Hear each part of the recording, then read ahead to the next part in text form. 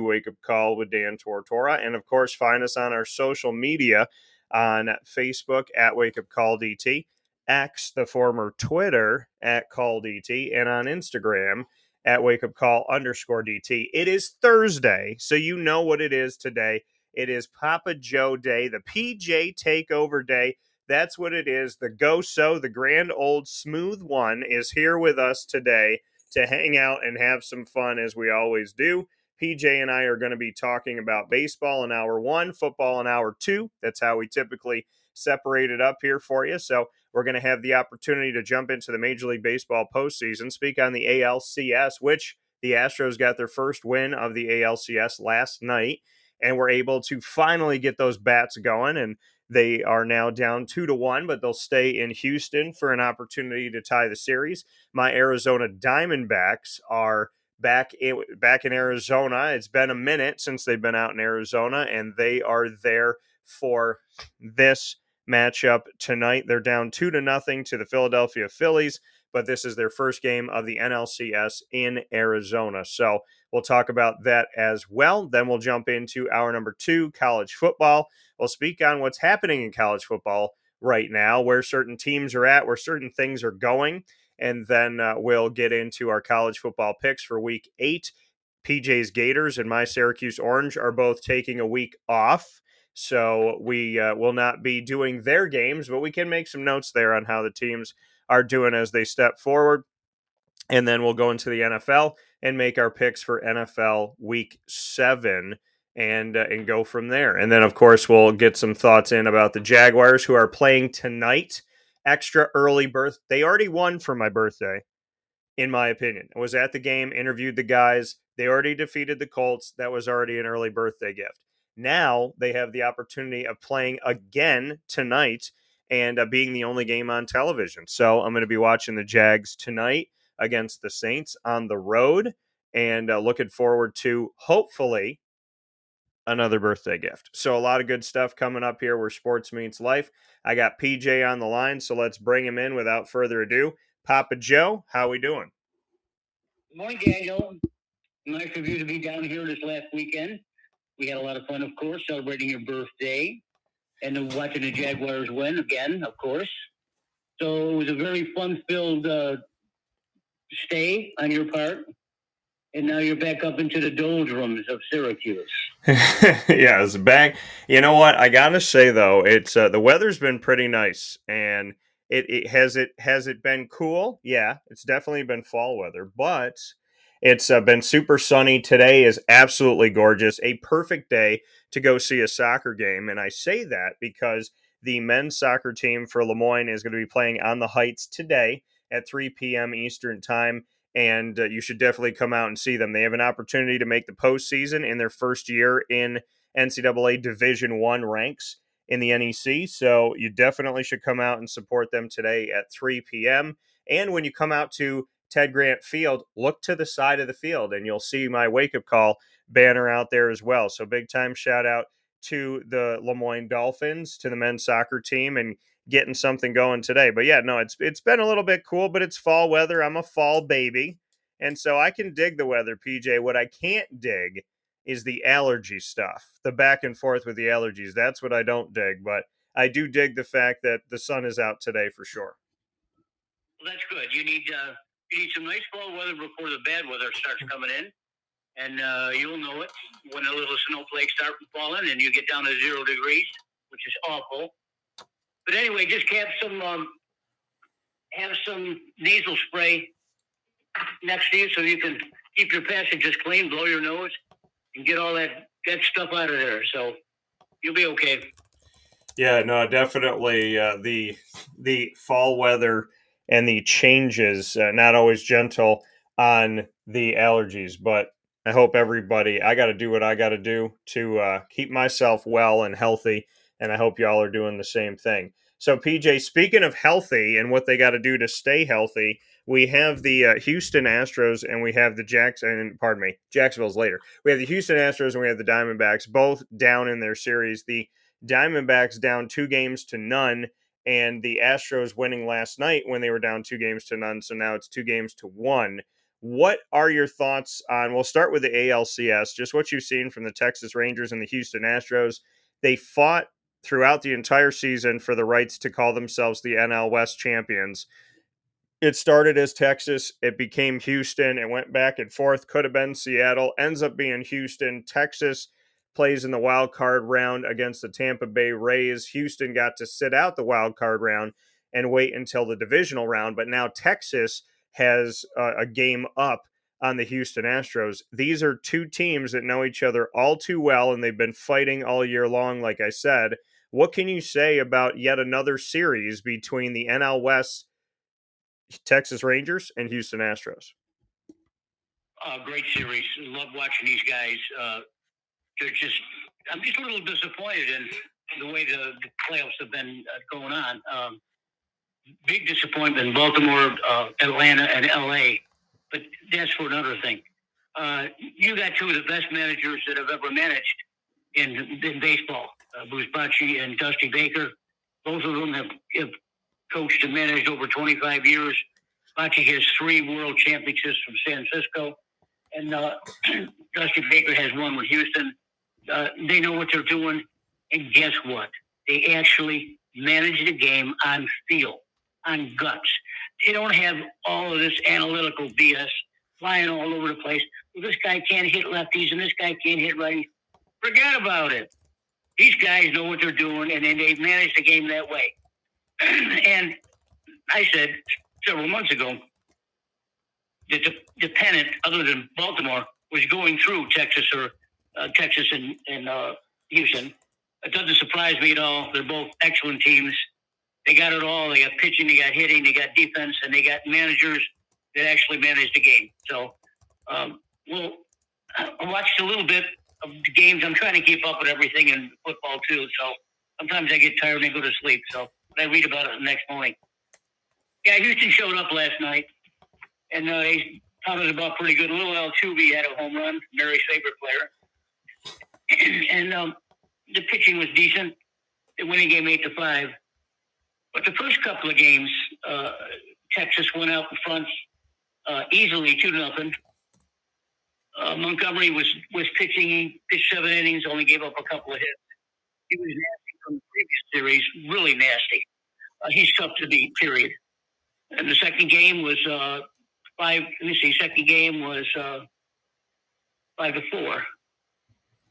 Yeah, and Evaldi pitched that game. 6+ innings, 5 hits, 3 home runs. So that's what they're trying to do. They're going to get their 2 aces out there, maybe on 4 days rest, and see what they can do. But Texas had to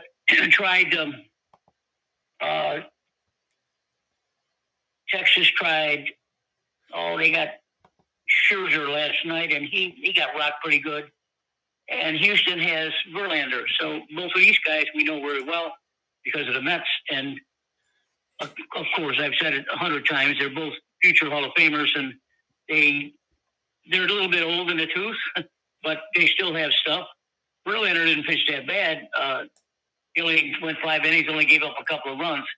But Scherzer got rocked last night pretty good, so they knocked the heck out of him. Texas and Houston both used the long ball to score runs. One of the problems with Houston is that Kyle Tucker, who was actually maybe the MVP of the American League, hit 284, 29 homers, 112 RBIs. But in the playoff series, he's only 2 for 22 with 7 Ks. Now, this guy's a super, super hitter. So he had to go back to the drawing board, maybe had a little extra BP. So he reached out last night. He was 1 for 2, but walked 3 times, which is telling me he was being real selective with pitchers and not maybe going for things that he struck out 7 times on. So they need Tucker to hit, period. They can't do it on their own. They got good players, Altuve and Bregman, but they need him big time. So therein lies the story of the games. I haven't gone to Arizona yet.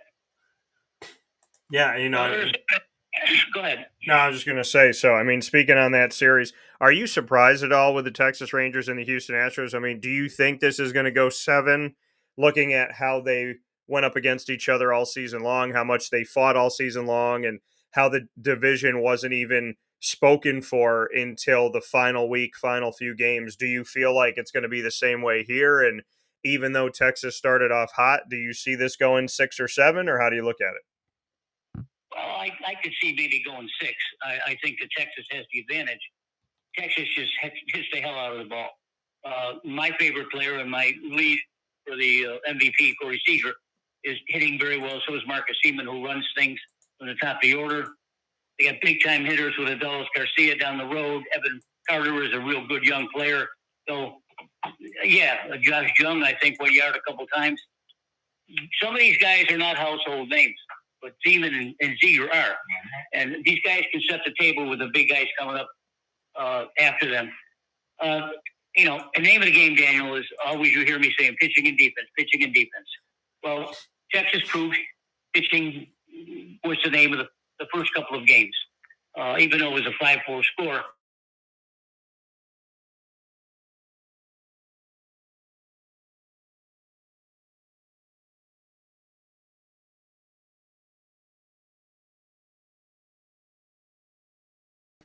A deep bullpen or a deep starting rotation.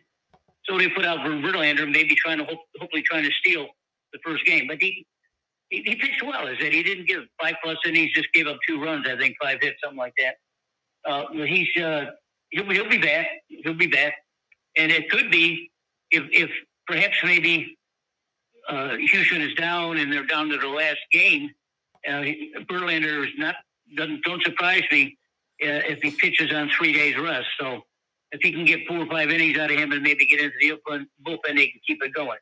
This game will go back and forth. They got great hitters, great pitching, somewhat great pitching, but their field plays are excellent. These guys don't make any errors. They're just tough. And the managers, I can't emphasize that enough. Both of them, 25 years plus. Both of them have World Series wins. They both have over 1,000 wins. They're just good, solid baseball men, and not analytical junk. They're in a holder. Dusty Baker's in the 70s. Bochy, I think, is in his late 60s. So who's to say that these guys can't go anymore? They use their brain and they use their field, Daniel. They don't use any computers or anything like that. They don't say that, well, Evaldi can't pitch against right-handers because right-handers hit him. Well, you gotta work on that a little bit, Throw some more bullpen or something. But don't give up on that guy because he can't do this or can't do that. That's what I see happening in the National League right now. National League's in a real pickle. Philadelphia just hammered the hell out of the ball and really knocked the hell out of Arizona's young staff. But we'll get into that in a little bit. But to answer your questions about maybe the series going longer, I think the series goes 6 games. Yeah. Houston's not dead by any means. They can hit, they can score at will. Altuve and Bregman are just, they've been around for years now. They were part of unfortunately, they were part of the cheating scandal. But they're both really good young players, and they hit the hell out of the ball. So, and they're little. They're at 6'5" and 220. They're little guys, 5'8", 5'9". Altuve's only 5'6", and Bregman's probably 5'8", 5'9". But don't try to get a fastball by him. Yeah, and like you said, I mean, and I can see this series going longer too, just because of the fact of, how they played each other this season thus far. This has been such a back and forth. It's been a toe-to-toe fight. It's, no one has. I think, what it is, though, to me, when I look at this postseason this year and I look at the last 4 teams that are here, the Phillies have been hot and the Diamondbacks have been hot. And, the Astros, they've been pretty good, obviously, too. But I feel like the Rangers are the team right now that's the best. There's just something about their play. They end up being a 5 seed, but and even though they're a 5 seed, and even though they're in the wild card, there's just been something about the way that they've played the game, the way that they have kind of gone through this postseason. And I don't know if you feel the same way, PJ, but I feel like the Texas Rangers almost kind of present themselves like they were a number one seed, because there's no number one seeds left, but they kind of appear to be a number one ish type seed in this Final Four that we have in Major League Baseball's 2023 postseason. It's kind of like they're the juggernaut, and as good as Houston is, and as good as Arizona's been lately, and as good as the Phillies have been historically recently against the Braves, and they did it again. I just feel like the Texas Rangers are this team that is playing complete baseball. And I feel like they're maybe doing things a little bit better than everybody else in the field, but I wanted to get your thoughts on it. I agree with you. I like Texas here, too. I think Texas goes 6 games to do it, though. They just have a good lineup. They're tough to get out. And, I hate to be redundant, but it's the managers that are setting the table for these guys. They know the game inside and out. They don't have to relate to anything. They don't have to look up anything.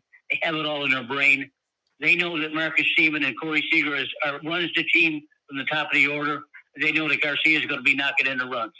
Mitch Garver too. So you're not going to change the lineup at all, because they all hit well. Nat Lowe, Josh Young. These guys are home run guys. Matter of fact, Young hit 2 homers, got 4 RBIs, and he 8-5 win. So he's a guy that bats 8 in the order. So the managers know their pitchers. They know their hitters. There's no surprises with the teams. Bruce Bochy isn't going to throw any surprises at Dusty Baker. That's the way they don't manage. They don't manage that way. They manage with the team they have, the guys on the field, and the pitching staff. So it's going to be intense. I like it if it's a 2-1 game or a 3-2 game or something like that, and the TVs they pan the dugouts and they look at Baker with his toothpick in his mouth, of course. Bochy on the other side, just grinding away, thinking way ahead of the game. If this happens here, what am I going to do here? If they hit him, what am I going to do next? So it's so much fun to watch. This is what I enjoy the best. I see 2 teams that, frankly, are probably going to be the favorite to win a World Series, whoever does it, because the D-backs are just going to be they're all out just playing the way they are right now. The Phillies are too strong, but I think that Texas probably will win games, and pitching and defense is probably going to be the key, as usual.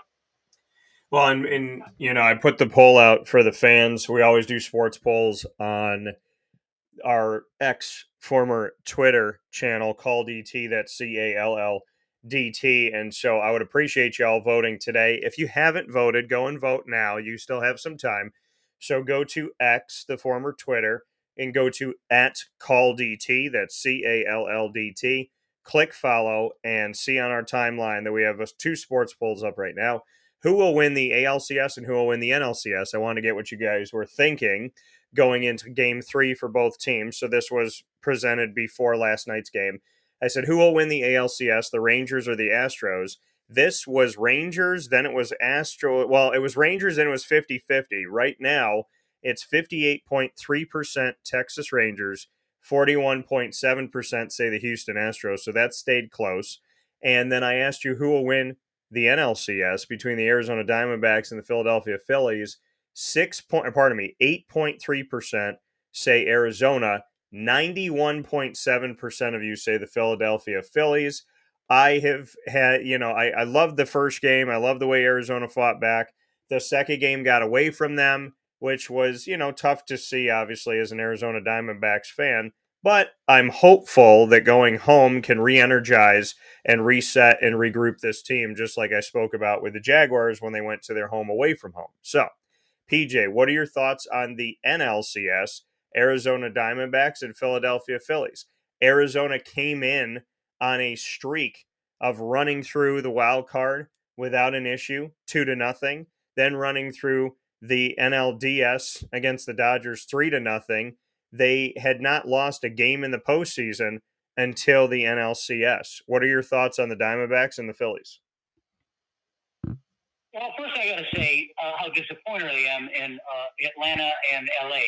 I was really touting LA to win it all. as well as Atlanta. Both so sort of 50-50.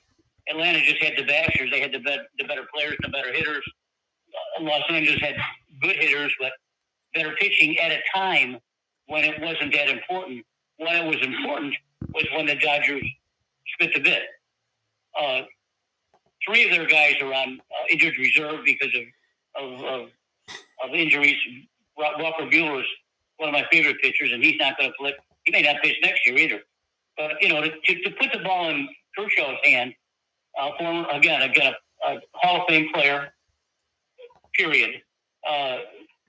When he first pitched against Arizona in the first game, his ball was flat. His curveball wasn't curving. His splitter wasn't doing anything. And a good young team like Arizona just took their rips on him and just knocked the hell out of him. So watching that game, and I said, hey, they're toast. And I was right because Arizona came and won the series easy. Atlanta was another different story. They had no excuse at all. They had pitching and they had defense and they had tremendous hitting. But they didn't do it, and they're not here. So the two best teams in the National League are playing right now, and Arizona looks like they're a little overmatched, but they're a good young team. They're a scrappy bunch. They got some good players, not some great players yet, but some good players. But what disturbs me about Arizona is that their manager, they had to go with their two aces, or their one ace and a half, Gallen. They needed Gallen to win this first game of the series, and he didn't pitch very well. 5 innings plus 8 hits, 5 runs. That's not going to do it against a team like Philly. The second game, they threw Kelly 5 innings, 3 hits, 4 runs. So neither one of these young men got the job done. So now where does Arizona turn now? I don't know because I don't know the pitching staff that well. But Philadelphia is a brazen group of guys. They got some sluggers. Just knocks the hell out of the ball. Their team is run not really from the top, but from the middle down because of their sluggers. The only difference is Callie Schwarber, who leads it all, who can't hit. He hits below the Mendoza line for 2 years. And what is he? He leads off and he hits something like 35 home runs and knocks in 100 runs. Goes to show you that you don't have to hit 300 to be a leadoff hitter, and that's what Schwarber does. And of course, he went yard a couple times already. So Philadelphia's team, from top to bottom, is difficult to get out. You can get by Schwarber maybe sometimes, but you got Trey Turner sitting there, and you got Bryce Harper cleaning things up. You got Alex Bohm cleaning things up. You got Realmuto, who's one of my favorite players. He got 3 runs in the other night. The problem with Arizona is that they've got to keep this third game close. And I wouldn't be surprised if the manager pitches by committee here. Maybe the starter will get 2 innings and 1 inning here, 1 inning there, inning 2/3 here. So he's going to have to mix it up to try to keep the Phillies off balance. And I don't know who they got, but it's going to be a tough road for Arizona. I don't think that they're going to win the series. I don't think so. But the series may go 5 games, may go 6 games. But Arizona's got to show some spunk here tonight. 5 o'clock's the game, and whoever they're throwing, they got to have it. They got to have it, and they got to have it good. They got to get at least 2 or 3 innings out of their starter because Philly's going to be swinging for the fences, and they should. One thing you can't do with Philadelphia is you can't get cute with them. You can't think, oh, Schwarber leads off. He struck out 1,000,000 times. He can't even hit 200. Yeah, but try to throw a fastball by him. Or try to throw a slow curve by him. You'll find her 420 feet in the seats. So Turner's the same way with Bryce Harper. All these guys hit fastballs real well. One thing that baseball fans maybe aren't aware of is that minor league players, when they're playing the game, they already know the game because they played in high school and college, most of them. And then they go to the minor leagues and they play and they hit. one thing that our fans maybe aren't familiar with is that when young players come up through the system, all of them, mostly all of them, can hit fastballs. They've feasted on fastballs when they were younger, and their problems occur when they get in the major leagues and they face pitchers that throw curveballs, sliders, and changeups. And you're gonna see these kids swing and miss a lot because they're not quite used to that kind of pitching. So when they come to the major leagues, they got to be ready to hit the off-speed stuff. And Philly's got the pitchers to do that for Arizona. Arizona's going to have to be patient. I know they got some good young players, and justifiably so. They've won going forward, which is what I want to say. And now they're up against it. So they got to watch.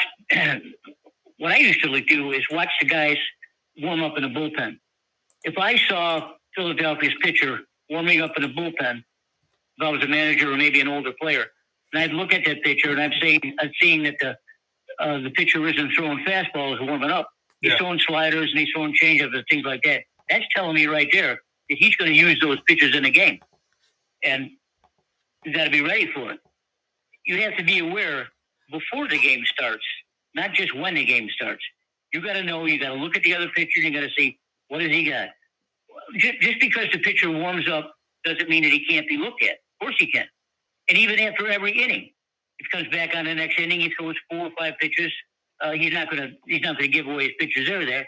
But in the bullpen, you should be able to watch the starting pitchers and see what's happening. And also with the relievers that come in. Look, they know each other. They know these players. The managers know the other players. It's just that they're put in. It's called situational baseball. And if Arizona's put in a situation where their young team can't scrap back, you're gonna see their faces are longer. They're walking slumped over, a little bit. They're just a young team. They're a good young team. So let's not put them in the grave yet. Let's wait to see what Philly's going to be in with a lot of confidence. They're going to be swinging from their heels. And the good thing about Arizona, if they're going to pitch this game and pitch it good, they need to come in with off-speed stuff and keep the big hitters of Philadelphia on the bench. Yeah, and that the thing is, defensively, there was some good things that they did. There were some good moments, especially in game 1 when they lost the game 5-3. They just couldn't get those bats the last couple innings, but there were some good things that the Diamondbacks did in that first game. And I am such a devout Diamondbacks fan that I watched that game 30,000 feet in the air on my plane ride from Jacksonville to Syracuse. So I got on the plane, flew back home, watched the Diamondbacks on television in the air because I refused to miss a game. And I was able to see it. So, all the way to the end. And I feel like, defensively, they made some good moves. I think in the first game, there were certain things that, in the second game, Merritt Kelly, there were some things that, he was doing. It's just those bats kind of ignited. And the thing is, you're in Philadelphia. We know about the crowd, right? You're in Philadelphia. It's loud. It's crazy. They got the towels out. They're constantly, involved in the game. So the atmosphere is against you. And once those bats start going, that's against you. But what Arizona needs to remember, what I want them to remember and think about, is the fact that this is not David versus Goliath. This is you versus the Phillies. You can't look at the Phillies and say, they're supposed to win. They're better than us. They did this last year. They almost won a World Series. You don't have to think about any of that stuff. It's easy to, but the biggest note that I would have for the Arizona Diamondbacks is everybody counted you out up to this point except for you guys. So nobody needs to count you in because you won enough games to get into the postseason without people counting you in. You won the wild card without people counting you in. You won the NLDS against the mighty Dodgers without anybody counting you in. So don't expect people to count you in. You've been the underdog the entire time. Stay the underdog. Appreciate being the underdog. Embrace it.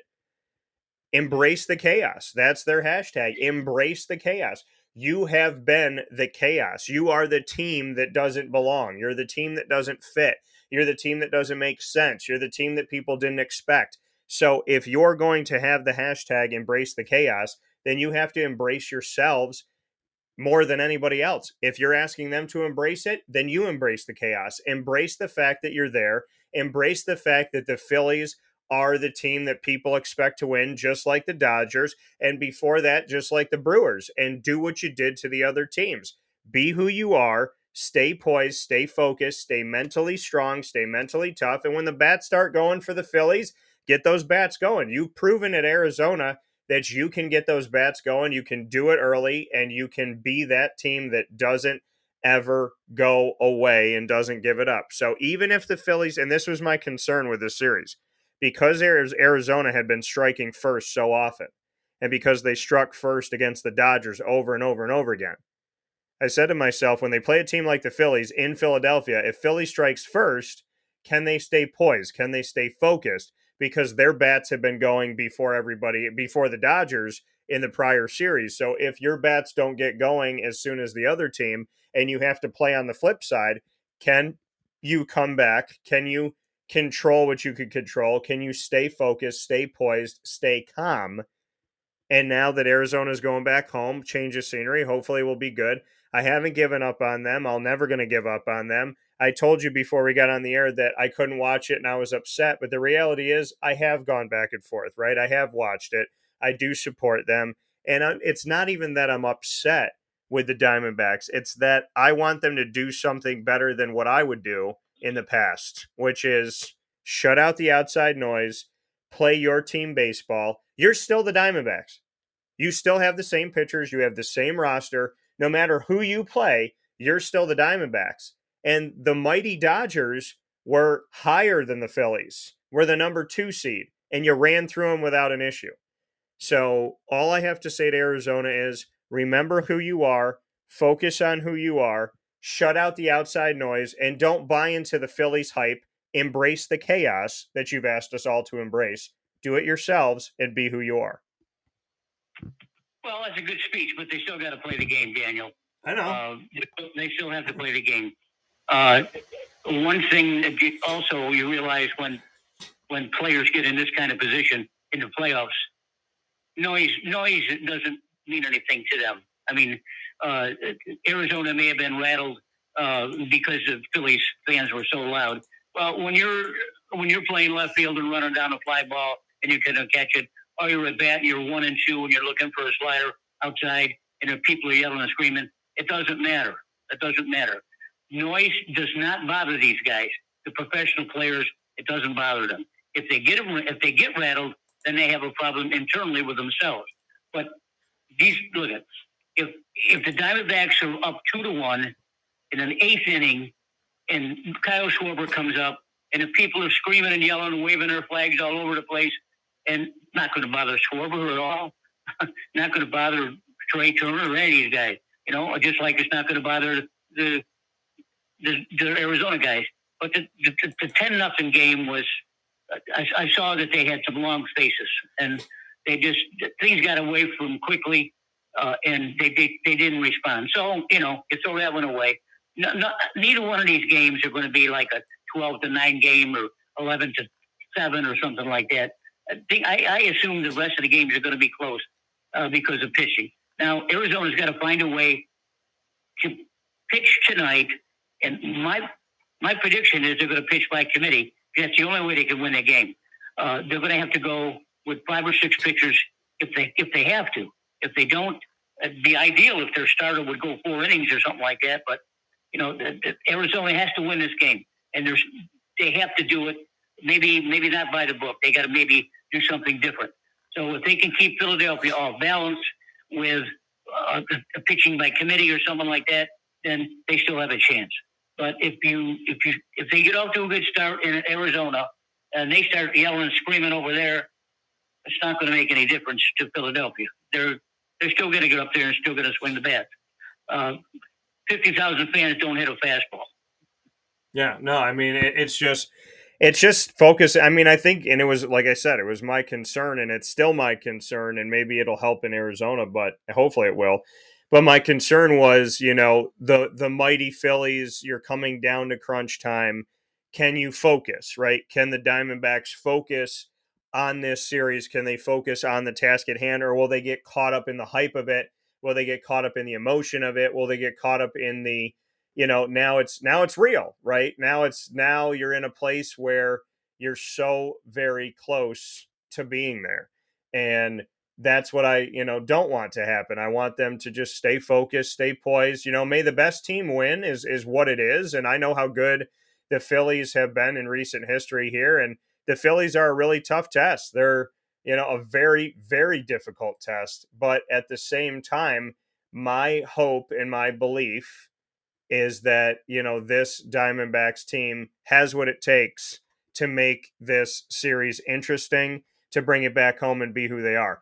I don't want to believe that, their mind kind of got violated a little bit, that the Phillies got in there, but maybe they did, maybe being in that atmosphere, maybe being, and like you said, 50,000 people don't hit the fastball, but they also, there's something to be said about how fans can affect a game, how fans can affect, a series, and how they can affect where you are. And we always talk about home field or home court advantage. So now that they're in Arizona, now that they have a time to regroup, now they have the time to go back home and reset. Hopefully they could do exactly that, because you can't let a team get into your head. You can't let anybody get into your head and rent a loft apartment. And I just was a little concerned that the Arizona Diamondbacks maybe got into this moment and were like, oh my gosh, and you can't do that, because any team who's told they can't get somewhere, eventually there's that moment where they get to a certain point and they can look around and be like, oh my gosh, we're here and we're not supposed to be. You got to stay locked in. You got to stay focused. I mean, this is a team that's had an incredible season already, but they're not done. They're back 2 games in a 4-game series. They're at home in Arizona for the next 3 if they can get it to that point. So my advice to the Arizona Diamondbacks: play your baseball, play your style, and in your mind, play like you're at home every single game. Because even when you're in Philadelphia, you're really not, if in your mind you are focused on baseball. It doesn't matter where you are. You just shut it out. You got the rookie of the year on your team in Corbin Carroll. You have pitchers that have shown their worth. You got a rookie pitcher tonight in Fad that's going to be out there doing his thing again. And you have an opportunity to go to the World Series. So all I have to say to the D-backs is be who you've been the whole time. A team that people counted out, but you counted yourselves in.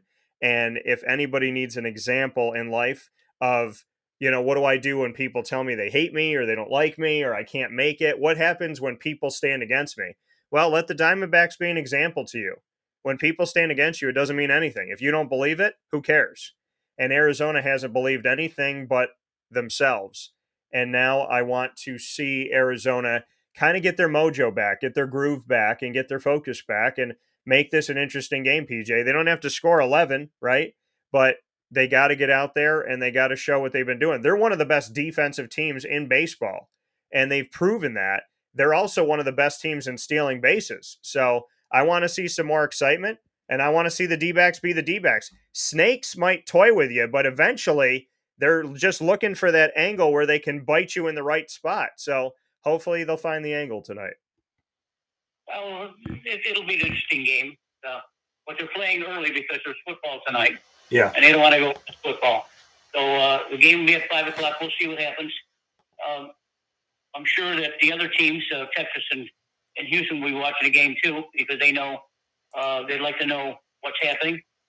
And there's a good chance that either one of those teams will be playing, either one of the teams that are playing now. So I don't look for anything different from Philly. I think they're going to just rear back and swing. And the Arizona's got to play a little bit more. Maybe they got to hit and run a little bit more instead of home run. So, but look, they have managers to do that stuff. They put players in positions to make plays. Let them make plays. Yeah. Well done. Yeah, we'll see. We'll see where we go from here. Any final notes on baseball before we take a step aside? Just that I'm so disappointed in Atlanta and LA the way they played. Credits to the Diamondbacks for knocking off the Dodgers, but geez, I didn't see this coming from Atlanta. My goodness, I mean they got in my opinion, they got the best player in baseball in the National League, which is Ronald Acuna, going to win the MVP. And they had the guy leading the league in home runs and RBIs and Olsen. They couldn't do anything. They looked like they were a rookie team out there. When you're in, sometimes these guys, sometimes they read too much about themselves. Oh, this guy does this, this guy does this, this guy does this. And, it just sort of upsets the apple cart a little bit. Well, look at every game starts 0-0. And frankly, every batter starts 0-0. Not 300 or 25 homers and 150 RBIs. That's not the way it is. Every bat is crucial. And for Atlanta to lay down like that, even against a Philly team that they knew and wasn't as good at pitching and hitting as Philly, they didn't have it. And then, so here we are with two teams that really shouldn't be there because of what we thought about. I thought, especially, was LA and Atlanta. I thought they're going to walk through what they were going to do and play for the National League pennant. That's not what happened. So they got to sit back and think about what happened and what they didn't do in certain situations. So the two teams that are playing now are the best in the National League, and we just have to watch them play ball. That's all. Yeah, so we'll see what happens here as, the battle for Texas happens on one side with the ALCS, and in the NLCS, we have Philadelphia versus Arizona, the East Coast versus the West Coast, respectively. So we will see as two games will go on tonight, and the series will continue on forward from here as long as they need to in the best of 7 that we are at right now. And we will see the Diamondbacks on tonight. We'll see them, and we'll see them tomorrow night. If they are to win either one of these games, the Diamondbacks will also be playing on my birthday. So they'll be playing on my birthday at 8:07 p.m. Eastern Time on TBS. Just to let people know that. So with that being said, we're going to take a step aside for a fast break. When PJ and I come back, we will shift gears into college football. We'll talk about what's going on because PJ was off last week from the show, so we'll get his thoughts on the college football world. We'll take a look at the rankings of college football so I can get angry and PJ can laugh, and we'll have a good time with all of that. So we'll look at that. We'll look at the schedule. We'll look how things are going, and then obviously we'll make our picks for the upcoming week in college football, this being week 8, pardon me. And then we'll shift to the NFL and do our NFL Week 7 picks. And from there, we'll talk about the Jacksonville Jaguars. It's all coming up on the PJ Takeover. Papa Joe and myself, Dan Tortora, a.k.a. DT, here on Wake Up Call with Dan Tortora, with you worldwide on Facebook.com/WakeUpCallDT, YouTube.com/WakeUpCallDT, and on WakeUpCallDT.podbean.com.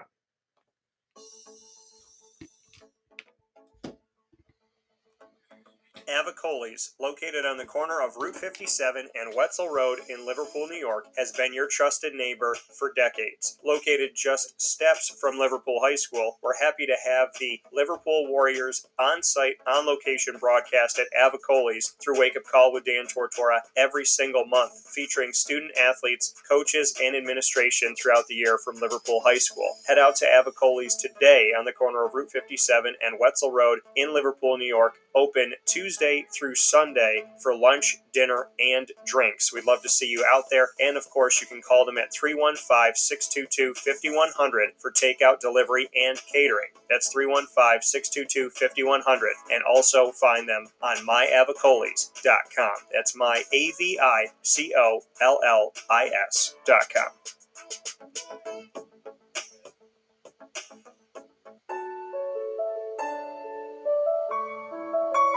Having peace of mind when you're out of town that your furry-loving friend is safe and sound means taking them to Canine Campground, because we all know that when it comes to the love of our pets, it goes well beyond the call of duty to make sure they're safe and sound.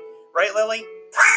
So take a ride to 242 Johnson Street in East Syracuse, New York, and see Canine Campground and where your dog will be staying, in the classic cabin, the executive cabin, the grand cabin, or of course the luxury cabin, because if you know Lily, you know she loves luxury. Now you don't have to wait to the last minute to find a family member or a friend that'll take your dog for a few days. Call Canine Campground at 315-299-4013. That's 315-299-4013. Their drop-off and pickup times are Monday through Sunday. Check K9campground.com for more information. That's the letter K, the number 9, and campground spelled with a K.com.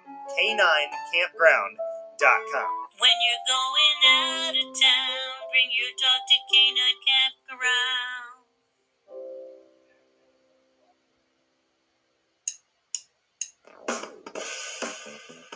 PB&J's Lunchbox, the food truck that you love finding all throughout Central and Upstate New York, now has a street-side cafe. So when you're craving their traditional favorites as well as their out-of-box amazing menu items, you can now head to 663 Old Liverpool Road in Liverpool, New York. Located just minutes from the highway, the Thruway, Destiny USA, and Onondaga Lake Parkway, PB&J's Lunchbox Street-Side Cafe is there for you Monday through Saturday from 9 a.m. to 7 p.m., serving breakfast, lunch, and dinner all throughout the day. Get breakfast for dinner, dinner for lunch, whatever you fancy, including their award-winning grilled peanut butter and jelly sandwich. Find them at 663 Old Liverpool Road in Liverpool, New York. PB&J's Lunchbox, where we love to know what's in your lunchbox.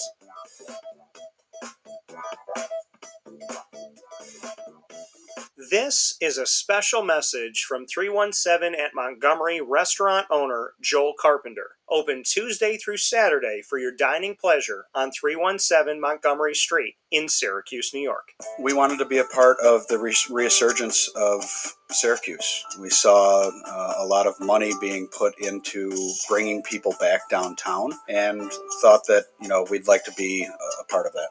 I love putting together a good dish where people see it first, they fall in love with it, and then it tastes just as good as it looks. We want to provide the best food in Syracuse that we possibly can, and we want you to leave here talking to your family, your friends about what you had to eat first and foremost, but also our service, and to walk out feeling like you're part of our family. I work out in the front of the house a lot, and I love walking to every single table, asking them how everything is, and people looking at me and smiling and saying, this is the most amazing short rib I've ever had. This is the most amazing filet I've ever had. And Donna is great. Sarah's amazing. Thank you for coming over and talking to us. And them just being truly happy for the experience that they've gotten. 317 at Montgomery Restaurant, part of the fabric of downtown Syracuse, located on 317 Montgomery Street in Syracuse, New York. Open Tuesday through Saturday for a unique and memorable dining experience.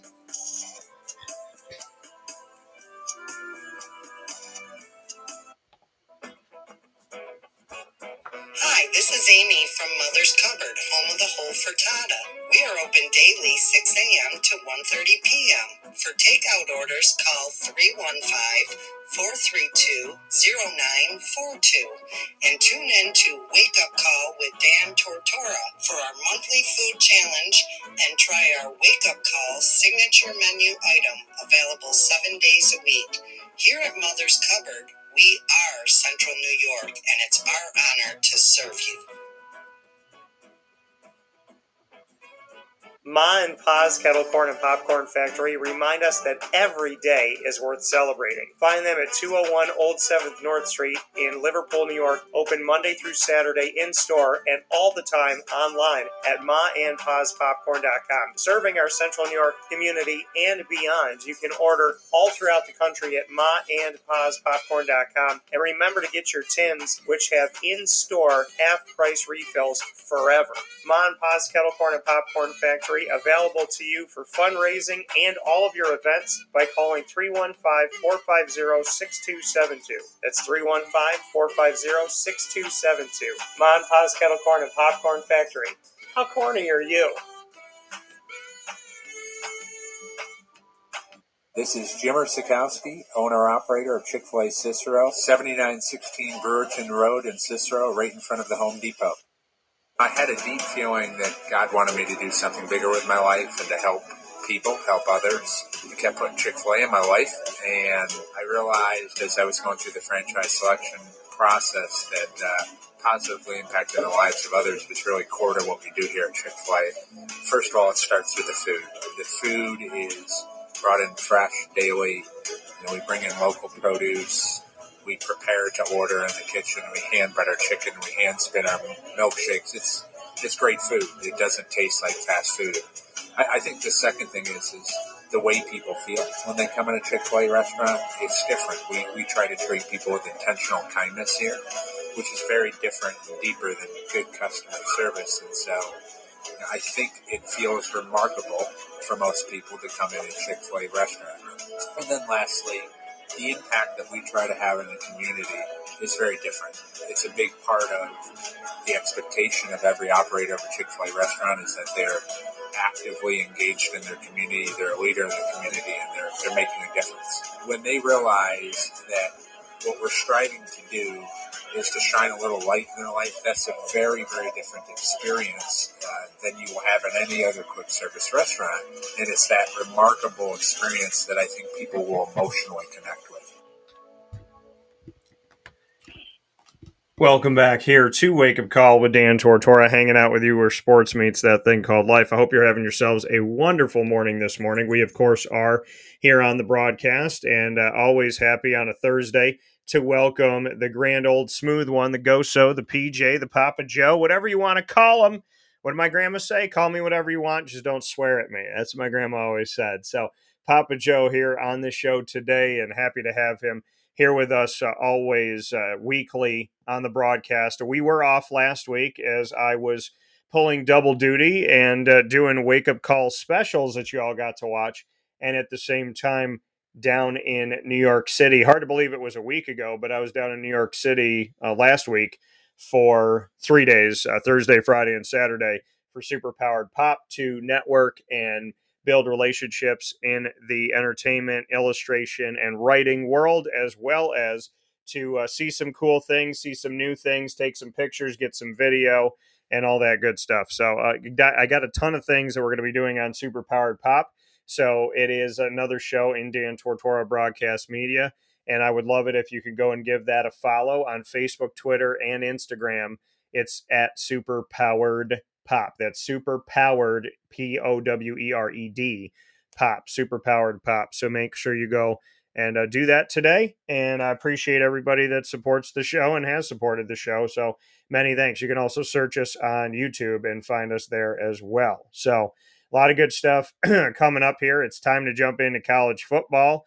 And we did get a question coming in from Greg. Is Trevor Lawrence playing tonight? If so, what kind of performance are we going to see from him against a pretty solid Saints defense? Well, they did sign Nathan Rourke again, which to me was a sign of security, right? Because you bring in another quarterback when Trevor has, is announced as having a knee injury, and then you go and sign a quarterback within the next couple days. That to me says something.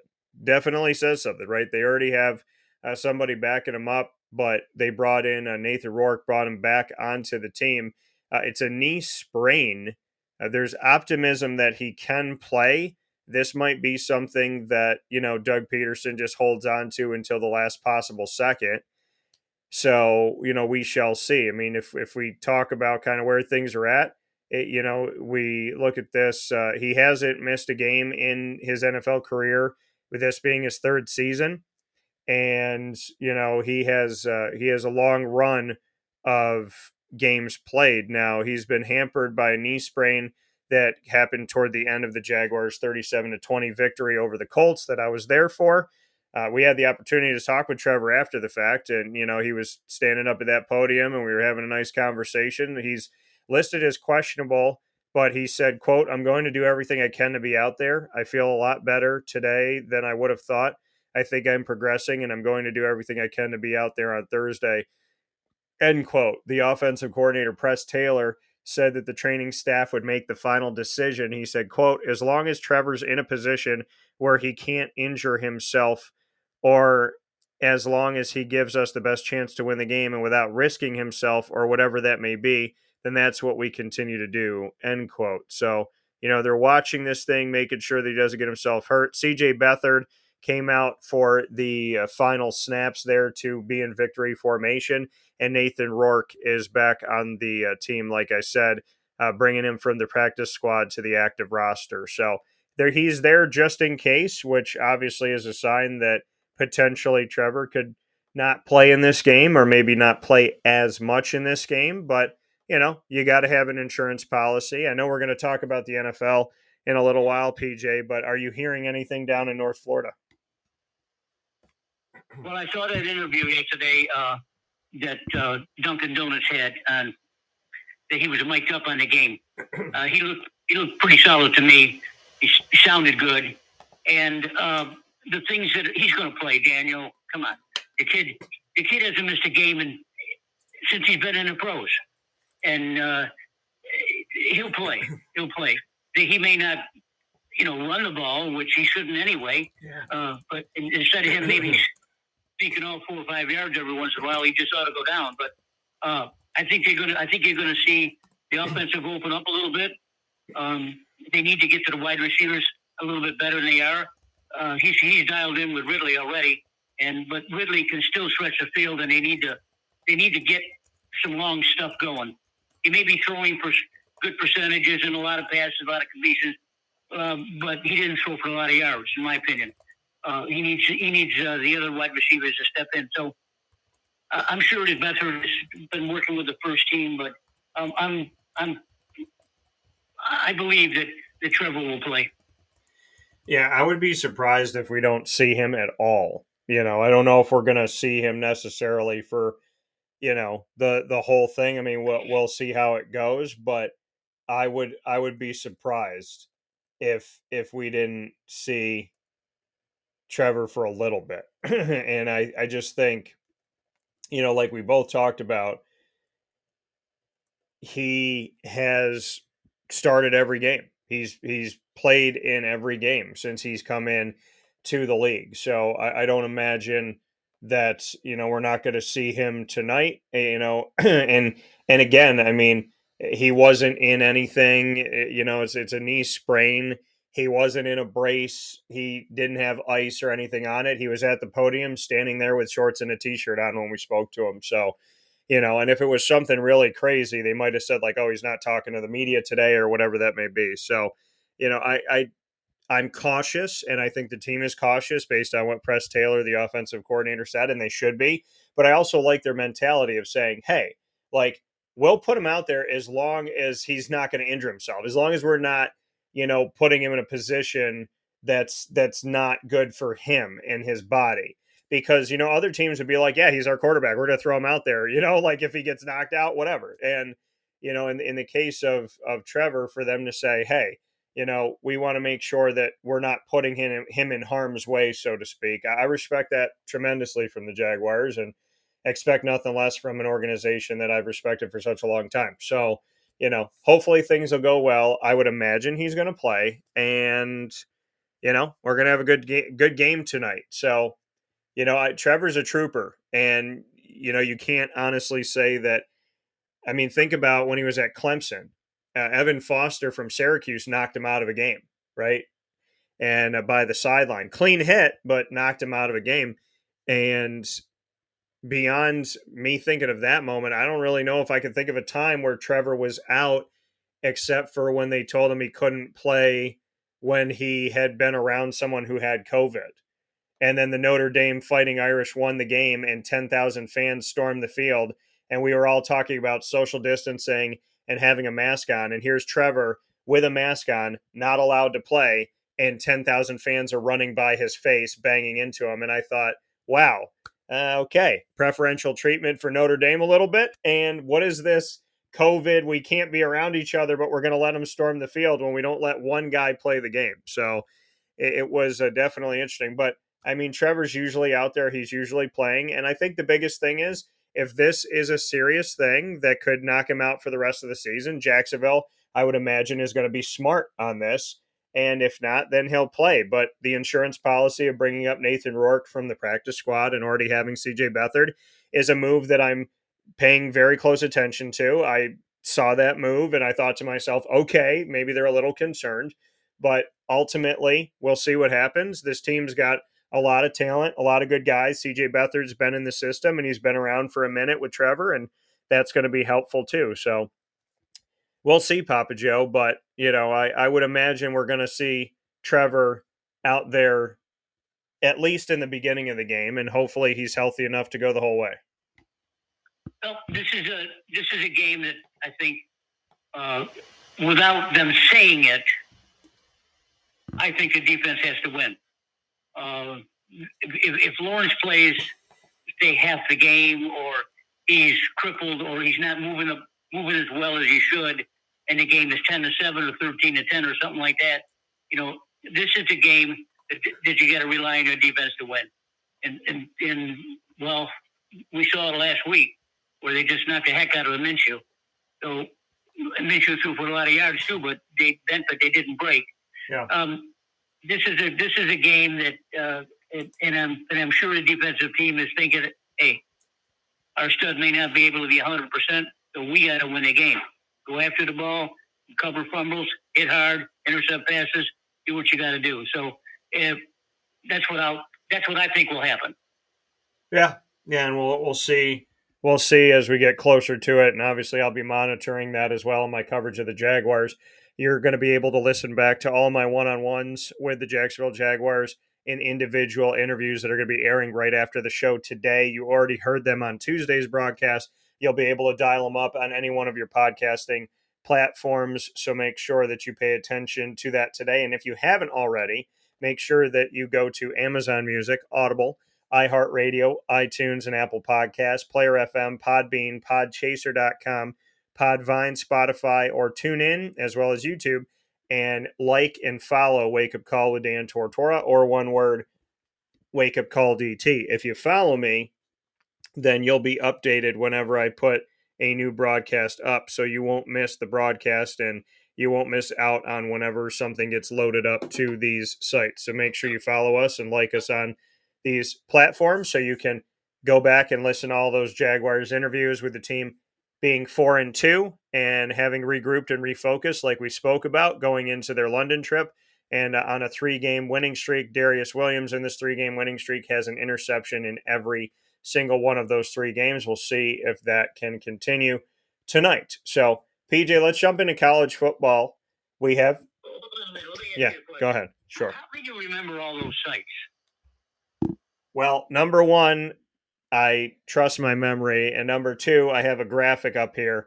So I have that up as well to help people out. But the way that you remember it is if I go alphabetical, then you try to remember the logos in your face. I try to have that photographic memory. So if I say Amazon Music, then I know Audible's next to that.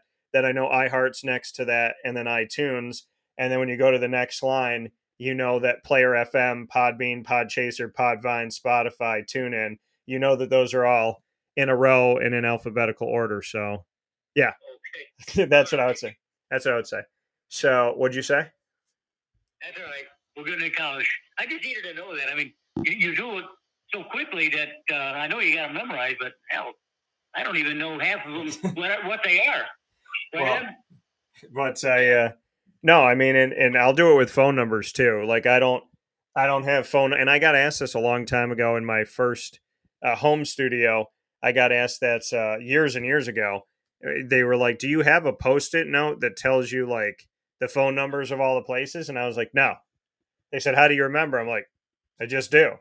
Avicoli's 315-622-5100. Like, I mean, it's just something that I thank God for and appreciate, and hope I have it my whole life because I love my brain. And when you get your brain to work for you and not against you, that's a good thing. And mental health is important, so take care of yourselves, people. Looking at college football, there are 8 undefeated teams left. They're all ranked in the top 10. The 8 undefeated teams left are Georgia at 7-0, Michigan at 7-0, Ohio State at 6-0, Florida State at 6-0, Washington at 6-0, Oklahoma at 6-0, Penn State at 6-0, and North Carolina at 6-0. North Carolina has defeated a ranked Miami team 41-31, and North Carolina's played all of their games except for one of those games at home, which was against Pittsburgh on the road. So North Carolina's had a Big Ten schedule, basically, getting to play all these games at home. Penn State is 6-0. They have not played, they played ranked Iowa and defeated them 31-0. Outside of that, they have not played a single ranked team this season. We take a look at Oklahoma. Oklahoma has played Texas and beat them 34-30. All the other teams that they have faced have been unranked. And when we look at the Washington Huskies, they played ranked Oregon, who I think was ranked too high, but they beat them 36-33. They haven't played another ranked team besides that. Looking at Florida State, who I consider to be the number one team in the country, even though they're not ranked as such, they have defeated ranked LSU, and then they played a bunch of other unranked teams. However, they played Clemson 31-24 in a big time game. Ohio State has played one ranked team this year. We're ranked way too high, and they always are, Notre Dame, and they beat Notre Dame 17-14. Michigan has not played a single ranked team this season. East Carolina, UNLV, Bowling Green, Rutgers, Nebraska, Minnesota, and Indiana. And apparently that makes you the number 2 team in the nation when you play a schedule that if Syracuse had, they wouldn't even be ranked in the top 25. And then Georgia has defeated a ranked Kentucky, and they haven't played any other ranked teams.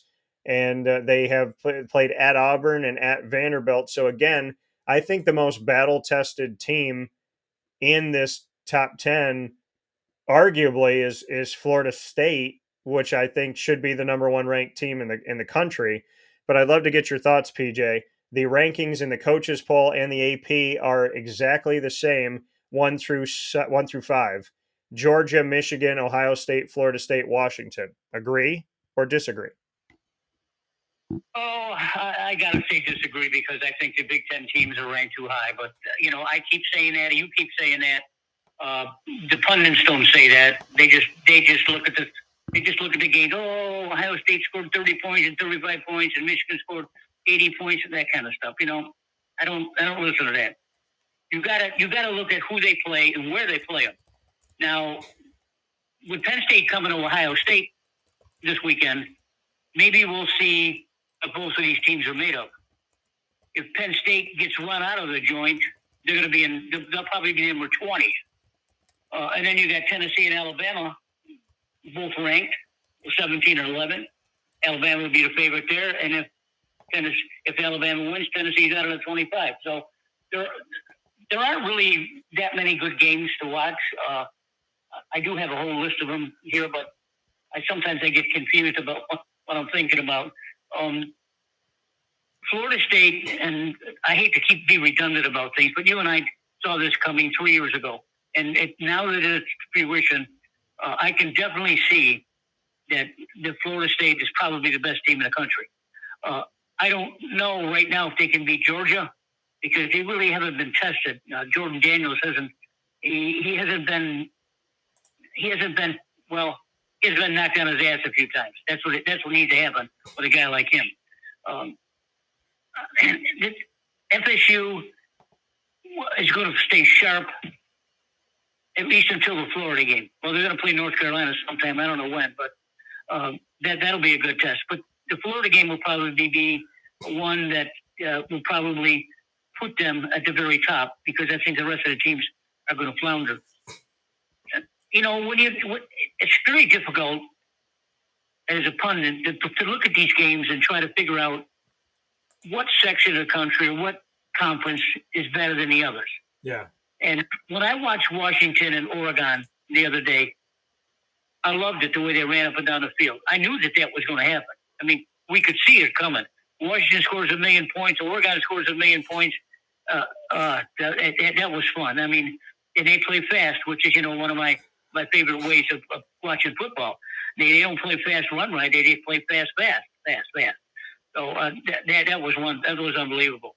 Other than that, really, when you get two teams that are good defensively, good offensively, and from a strong conference, and they play the same teams, and you can measure things like the SEC, you can come up with some scenarios. Florida has the weekend off after a very good win at South Carolina in the last minute, with Graham Wirtz throwing for 423 yards. Now, Georgia looked at that game and says, whoops, I don't want to see that Florida team 2 weeks from now. Florida has the week off. They do every year before the Georgia game, and they still wind up losing to Georgia. So I don't know what Billy Napier can do different to try to beat Georgia. But if anyone's going to beat Georgia in their schedule, it's going to be Florida. So Georgia has a little weakness. They don't look as strong as I thought they would be. Although Carson Beck he's a bigger version of Stetson. He's a bigger version of Stetson. He's 6'3", 220, can throw the hell out of the ball. Like him a lot.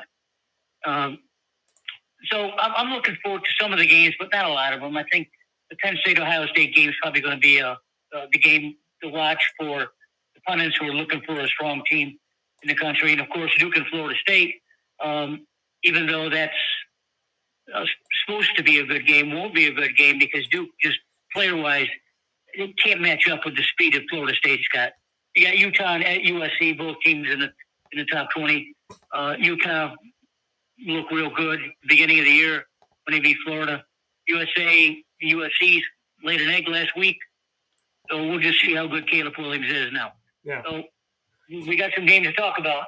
Yeah, we do. And I do want to make a note here, and I want to apologize to Liberty and to Air Force. They are also undefeated, so my apologies on not making a note of that. Air Force is ranked 22 in the country at 6-0. They defeated Robert Morris, Sam Houston, Utah State, San Jose State, San Diego State, and Wyoming. So basically, they played a Michigan schedule, but they don't get ranked 2. They get ranked 22.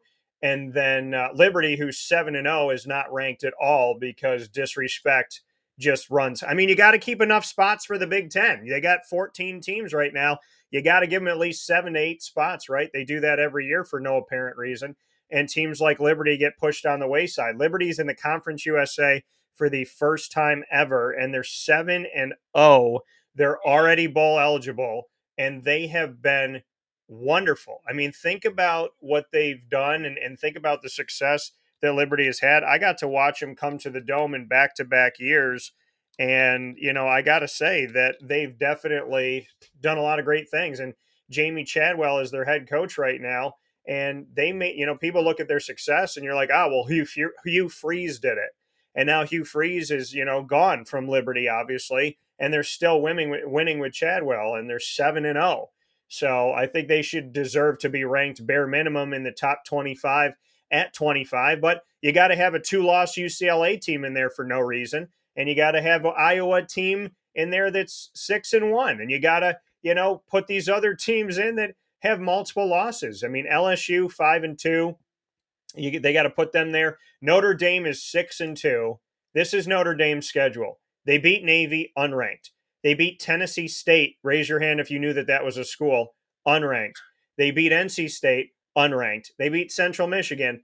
Unranked. They lost by 3 to Ohio State at home. They defeated Duke 21-14, which is a good game. And they lost to Louisville.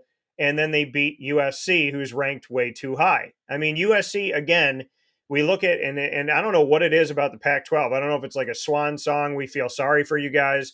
But Washington's ranked high. Oregon's ranked high. USC's ranked high. USC lost by 28 points, and they were considered the number 10 team in the nation. And they lost by 28. But what does that do? It makes Notre Dame look good, right? Notre Dame beat a top 10 team. No, they didn't. They beat a team that was ranked top 10. They didn't beat a top 10 caliber team. They beat a team that happened to be ranked 10th in the nation at the time. I mean, if we're going to make rankings, folks, why don't we start doing it where we're actually voting for teams where maybe we've watched the games, maybe we've paid attention to what they've done, maybe we're not doing this based on personal bias or somebody saying something to us about something, or, the movie Rudy being a really good movie, or Ohio State had good quarterbacks like 20 years ago. I mean, yeah, I like CJ Stroud in the NFL right now, but beyond him, who's been there? I mean, a lot of these guys changed position at wide receiver because they weren't making it in that respect in the NFL. Notre Dame hasn't had a good quarterback in a million years, and the only one that they have had recently is Sam Hartman, and that's because they went and took him in the transfer portal from Wake Forest.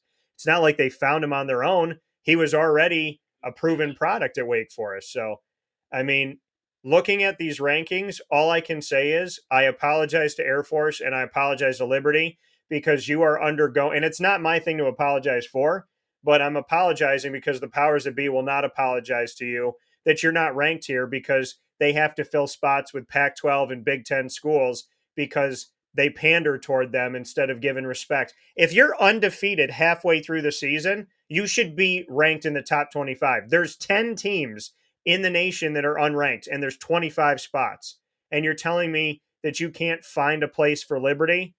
That's despicable. It's deplorable, and it's wrong. So, with that being said, let's jump into the schedule. Because we're at the midpoint of the season, we have games on Tuesday night, Wednesday night, Thursday night, Friday night, and on Saturday all throughout the day. So think about it like this, PJ. The NFL gives us Thursday night football, then they give us Sunday and Monday. College football gives us Tuesday, Wednesday, Thursday, Friday, Saturday. So there's not a day of the week where there's not a football game on at this point in the season. What are your thoughts on the first game that we're going to talk about, which will be Penn State at Ohio State? It looks like the battle of two top 7 teams, but they do this every year. They rank Penn State high, they rank Ohio State high, and as long as they stay undefeated or lose one game minimum, they will keep them in the top 10 or keep them in the top 13 to make this game look like it is a massive national game, when in actuality, it's two Big Ten schools that haven't really been battle tested facing off against each other for the rights to stay in the top 7 when neither of them have deserved to be in the top 7 up to this point. What are your thoughts?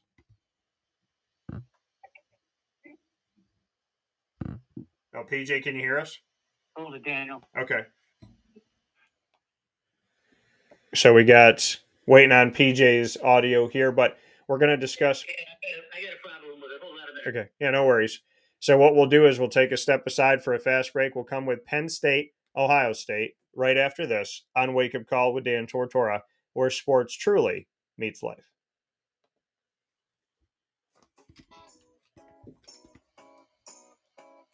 In these unique times, there are those in our community that give us a sense of normalcy and positivity.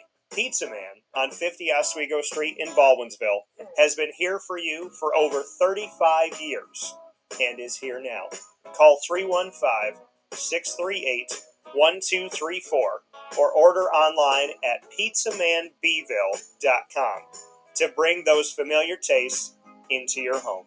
And remember to come see our monthly on-site broadcasts centered around the community and our Baldwinsville Bees. Pizza Man in Baldwinsville.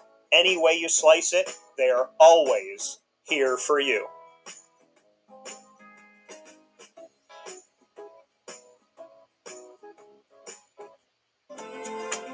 Looking for your next ride?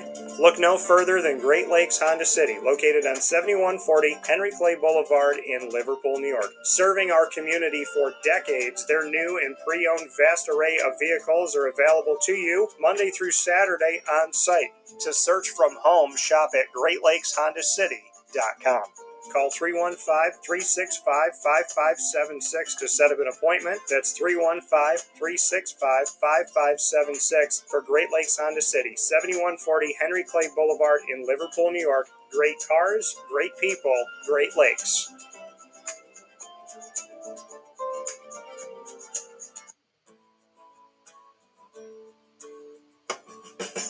Our corporate purpose at Chick-fil-A is to glorify God by being faithful stewards of all that's entrusted to us and to positively influence all those who come in contact with Chick-fil-A. And what became increasingly clear from our success at Cicero is that people love Chick-fil-A. And also, I think we recognize that we had a great opportunity to grow the brand and grow our platform. I felt incredibly grateful when I was selected to be a Chick-fil-A operator. I think what it's meant for me, what I've come to realize on a very deep level is that this is a calling for me. It's not a career. It's not a job. The Lord called me to be a Chick-fil-A operator and to use these restaurants to glorify Him and to positively influence other people.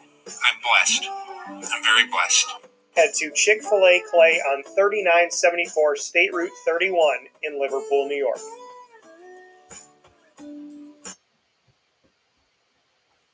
Welcome back here to Wake Up Call with Dan Tortora, here where sports meets life. You are watching and listening on Facebook.com/WakeUpCallDT, YouTube.com/WakeUpCallDT, /WakeUpCallDT and on wakeupcalldt.podbean.com. So however you're tuning in to Wake Up Call up and down the East Coast, the Midwest, the West Coast, and all around this spinning rock that we call Earth, I appreciate you being here with us. And if the aliens are listening, I come in peace, and I hope you do too. So we appreciate you listening as well on Wake Up Call with Dan Tortora. We're here with Papa Joe. We're jumping into our college football picks, so I'm going to go ahead and bring the board up.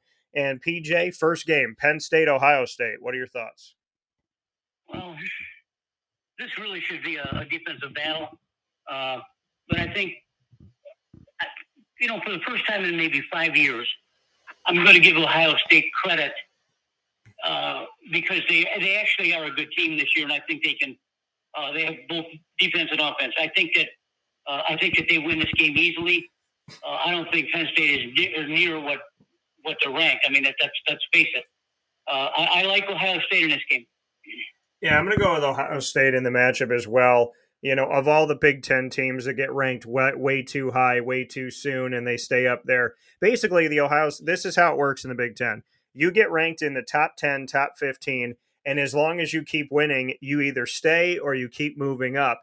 So they get set up in the beginning that basically it's like, hey, if you win your games, we're going to leave you at the top. That doesn't happen for a bunch of other schools, but it happens for the Big Ten. The only team that can really back that up in recent history, in my opinion, has been Ohio State.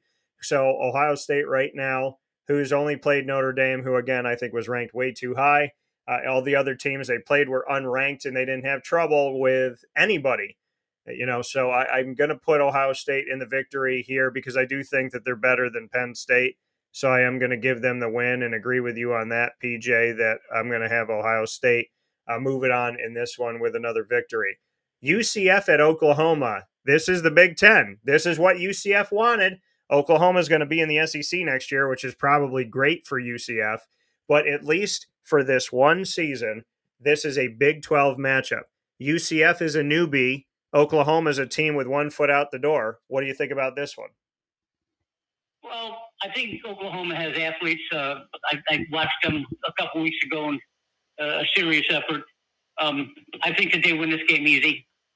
Yeah, I have same thing in this one. I have Oklahoma in this matchup. I think UCF, and what I don't understand about UCF and about Cincinnati and about Houston is if you stayed in the American Athletic Conference and the college football playoff expands to 12, you now have an opportunity in the expanded college football playoff to have a direct shot from the American Athletic Conference right into the college football playoff. And by doing what they did and by leaving, now you've made it ever so hard for yourself to get into the college football playoff. You put yourself behind the 8 ball if you're a UCF or you're a Cincinnati or you're a Houston. So I don't know why they did it. I think a game like this is, potentially one of those games where UCF maybe thinks about that, but money talks to these people, and when money is the only reason why you made it or the main reason why you made it, it's doomed to fail when you make decisions based on money and money alone. So UCF, I got them losing this game. I respect UCF, but I don't see how they find a way out of this one. Like I said, they've been humbled. They've played 3 games in the Big 12, and they've lost all 3 of them. 44-31 at Kansas State, 38-35 against Baylor, and 51-22 on the road at Kansas. So it's not going to get any easier for UCF. And like I said, I feel like they should have stayed in the American where they had a path to the college football playoff. Now, I don't see how they will ever have a path with Utah and Arizona and Arizona State coming in and all that good stuff. So I don't see how it's going to happen, but they made the decision. You'll see them at noon on ABC. Next game we have up, PJ. This is a battle of 2 military respected programs, and Air Force at Navy. This is a big time game. Navy's done some good things this year under Brian Newberry. They're 3-3 right now. They're on a 2-game winning streak, and they've won 3 of their last 5 games. Air Force is undefeated at number 22 in the nation, but this is one of those games where they're playing for a lot more than just wins and losses when the military installments play each other. So what do you have for Air Force at Navy?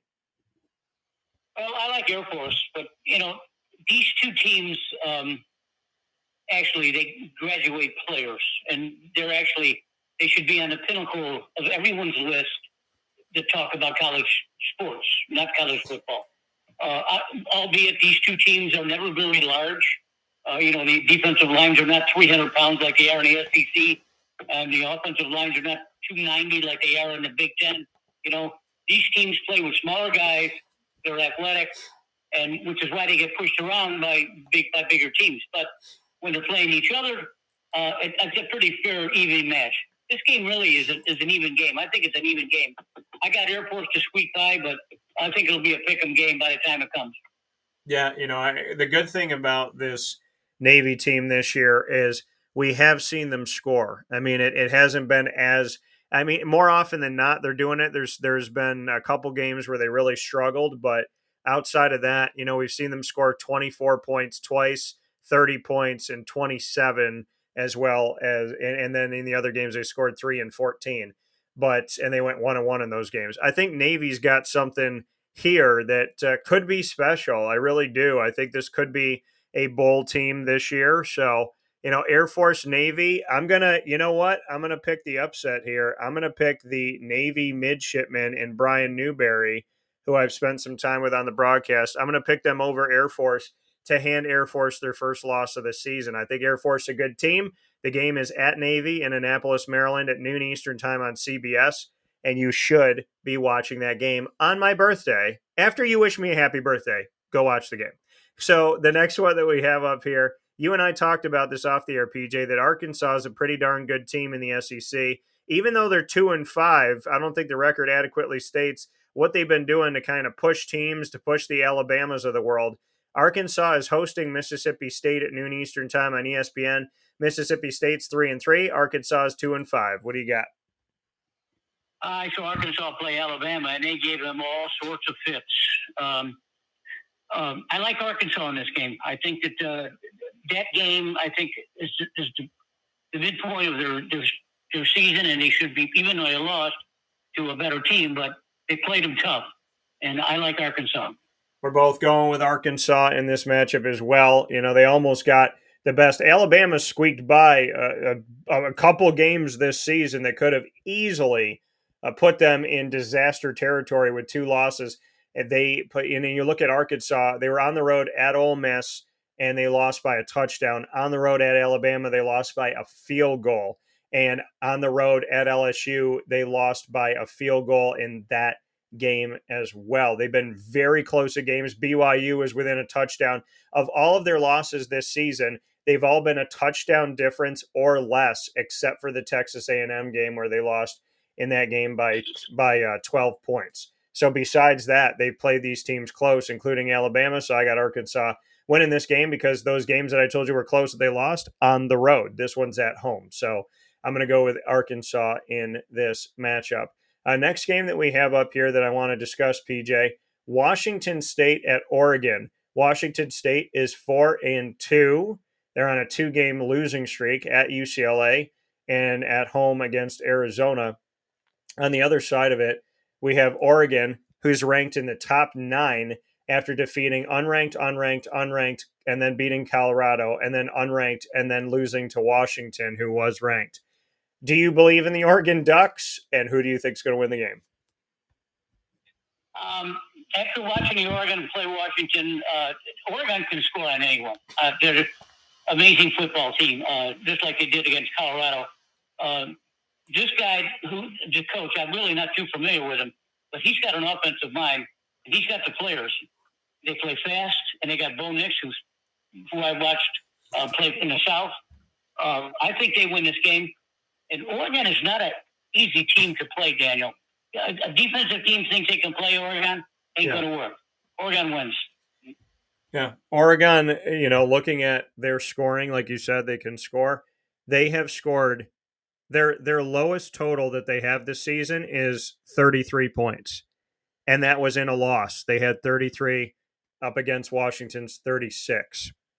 In their other games, all victories, they scored 42, 42, 55, 38, and 81 points. The Oregon Ducks are a team that offensively maybe should have went to the Big 12 because you don't have to play defense there. And the Oregon Ducks have definitely shown me that they are a team, a force to be reckoned with. They're ranked high right now, and I'd like to see them against some better competition. But what they have shown me is whoever straps up against them, their worst game is 33 points. That says something. Oregon Ducks, I got them winning this one and moving forward to be 6-1 and bowl eligible this season. Next game we got up, PJ, Tennessee at Alabama. Alabama has one loss, and they have squeaked by in a couple games, like I said. Tennessee has lost to your Florida Gators, and beyond that, they don't have a loss. They're looking to be bowl eligible after defeating Virginia, Austin Peay, UTSA, South Carolina, and Texas A&M. On the other side of it, the Alabama roll tide, roll some tide, and you better roll tide. The Alabama Crimson Tide have defeated Middle Tennessee, lost to Texas by 10 with a preview of Texas joining the SEC and what that could look like. Defeated South Florida, Ole Miss, Mississippi State on the road, Texas A&M on the road, and Arkansas at home. Their game against Texas A&M, they won by just 6 points. Their game against Arkansas, they won by just 3. Their game on the road at South Florida, a team who hasn't been good in many years but is trying to get back on it with Coach Golish taking over, they only won that game 17-3. Alabama has been dancing with that potential second loss. Do they get it in this game or not? Alabama, for the first time in recent memories, does not have a quarterback. They got three. One of them, I can't say one of them, but they got 3 eligible quarterbacks. And this kid Milrow, who I thought 2 weeks ago did a heck of a job, he threw well, sort of like against Arkansas, but then he didn't throw well. He didn't complete 50% of his passes. Tennessee is a good football team, and frankly, they should have beat Florida. But with Alabama playing as poor as they're playing for them, this game is at home. But I look for Tennessee as an upset here, Daniel. Ooh. I'm really going on a limb. I didn't think I would do that, but I'm going to go on a limb here because Tennessee is well coached and they have good players, and they can play with them. PJ going Tennessee. I was writing down Bama. I thought he was going to go with Alabama. PJ decides that he's going with the Tennessee Volunteers and the Alabama Crimson Tide being at home. This is a really tough game for me. But again, you look at Nick Saban and Bill Belichick. What do they have in common? They both once worked together on the Cleveland Browns when the Cleveland Browns were an atrocious franchise. They were so bad back then. Who would have thunk it that you would have both of these coaches on the same staff and the team wouldn't be that good now seeing what Belichick and Nick Saban have done. But Nick Saban and Bill Belichick, as much as they get that respect and that clout for all that they've done, look at Bill Belichick without a quarterback this year. And what is he? 1-5. Look at Nick Saban without a proven quarterback who's your dominant guy. And where is he right now? Close to being knocked out of the college football playoff. So as good as these coaches are, the reality is if you don't have a quarterback to lean on, you don't have much. And as good as these coaches have been, and as much as we talk about them being the gurus, without a Tom Brady, Bill Belichick is floundering. And Nick Saban, without the Tuas and it's ironic, but the Mac Jones of life, because Mac Jones is struggling with New England, but without the Tuas and the Jalen Hurtses and the so on and so forth, we're not seeing Alabama the way that we've seen Alabama. 2 extremely well-respected coaches struggling at the quarterback position, which has affected the team overall, showing you just how important that position is. I'm going to go in this game, and I'm going to Seacrest this thing for as long as I can. So I'm going to do it like Ryan Seacrest. Here we go. Let's see if I can do it like Ryan Seacrest. Today, I will be picking Tennessee versus Alabama. Tennessee, a strong team. Alabama, also a strong team. Tennessee with Josh Heupel, a coach that I have covered for a long time, and the Nick Saban side. I've interviewed Nick Saban, and I've had the opportunity to speak with him on the biggest stage of the college football playoff. So I will be going with, in this matchup, I will tell you right after this. No, I'm not going to do that. So we're going to go ahead and go with, in this, I'm going to give the slight squeak. I'm going to give the squeak to, oh, this is so hard. I think I'm going to go with, see, I went one way and now I'm thinking the other way. This is literally a pick'em game because I'm sitting here struggling with it. I'm going to go with Tennessee in this game. I was going to go Alabama, but I'm going to agree with PJ on my birthday. I'm going to go with Tennessee in this matchup, and let's see what happens. Alabama, they've been like literally right on the line of losing their second game for 2 weeks in a row, and now you got to play Tennessee coming into town. So I think there's a little bit of a danger zone. I'm not going to be surprised if Alabama squeaks by, but I feel like that second loss has been right there, and it might happen this week. Next game up, PJ. This game was not carried by Disney. Disney didn't want this game. They didn't want it on ESPN. They didn't want it on ABC, allegedly. They threw this over to the CW network. Even though the team's undefeated, North Carolina will not be playing on a Disney-owned network channel. They'll be playing on the CW. Virginia at North Carolina. North Carolina ranked 10th in the country. 6:30 p.m. Eastern time. What do you got? Well, North Carolina really is setting the college game on its ears. I didn't think it would be near this good this year. And because of that, they're playing at home. So I like North Carolina here.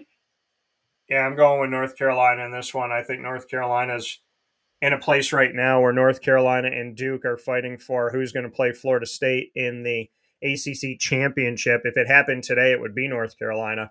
So we shall see as we go forward here. Let's do the lane train, 7 p.m. Eastern time. The lane train pulls into War Eagle, Auburn, going into Alabama to face off against the Auburn Tigers. Do the Ole Miss Rebels get a victory here, ranked 13th in the nation, or does Auburn spoil the lane train? I think Mississippi just too tough for Auburn. Auburn is not, last couple of years, hasn't played up to their potential. Because I always think of Auburn, Alabama being, one of the SEC games of the year. That's not happening lately. And the reason is because the other teams are getting better. And Ole Miss is one of those teams. Ole Miss. Yeah, I got Ole Miss in this matchup as well. I just feel like the lane train is doing what he needs to do to get to where he needs to be. There's some games that I picked them to upset teams and they haven't come through, but this one's not an upset. I have them winning it. It'll make them bowl eligible this season. They lost to Alabama by 14 on the road. They defeated LSU at home in a shootout, 55-49, and they defeated a ranked Tulane on the road at Tulane. That's a good victory because Tulane's a lot better than people give them credit for. They won that game 37-20. So I'm going to go with Ole as well, the Ole Miss team. I will be picking them. A lot of these big-time ranked games are going to be happening at nighttime. PJ is going to have to stay awake for some of these games that are going to be coming up later on in the night. So I'm going to wait on this one. Let's do Army at LSU. Army has had themselves a good season. Army, well, record-wise, they have it. Let me put it to you like this. Army has done some things. They played a tough game against Boston College. They played a pretty good game against Syracuse for the first half, definitely. And they defeated UTSA on the road. So Army has still got some work to do, an uphill climb at 2-4. But they're going to go in and play LSU, and LSU's been up and down. Does LSU get spoiled, or do they become bowl eligible in this game? I like LSU. I think you're going to see the discrepancy between the size of the players and the way the SEC plays against other teams. They're just too big and too strong, I think, LSU. Yeah, I'm going to go with LSU in this game as well. It's funny because looking at the record of Army, I feel like they're a better team than their record shows them. But we'll see. I mean, they're trying this new offense. They're trying to change things. It didn't work at Georgia Tech. I don't know if it's going to work at Army, but, we shall see. I got LSU winning the game, especially at home. Utah at USC. Two teams ranked in the top 18 in the Pac-12. Why? I don't know, but they are. So USC is playing Utah. I will give Utah credit that they typically play spoiler to the USCs and the Oregons of the world when they're trying to make the college football playoff, and they have to face Utah at the end of the season, and Utah ends up bumping them out. Utah's on the road, USC's at home. What do you got? Well, last week Caleb Williams didn't play up to his Heisman potential. He frankly laid an egg. He had 3 interceptions. I don't know why that game was in there. Came out like that. I mean, he's not. After watching him for a year and a half, he seems like he's really unflappable. But I think he comes back on the track here. This kid's exceptionally talented, and he's a bigger version of Young from Carolina, who played at Alabama. He's bigger and stronger than Young, and he's going to be a hell of an NFL quarterback.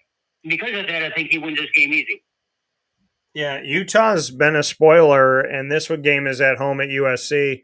I think it'll be fun. I think it'll be interesting, and I think this is one you should definitely listen or watch. But I'm going to give USC the slight edge in this matchup. Caleb Williams could be the number 1 pick of this upcoming NFL draft, and I got to see him live at the Cotton Bowl January 2nd in the beginning of this year when he played phenomenal, and they still lost to the Tulane Green Wave.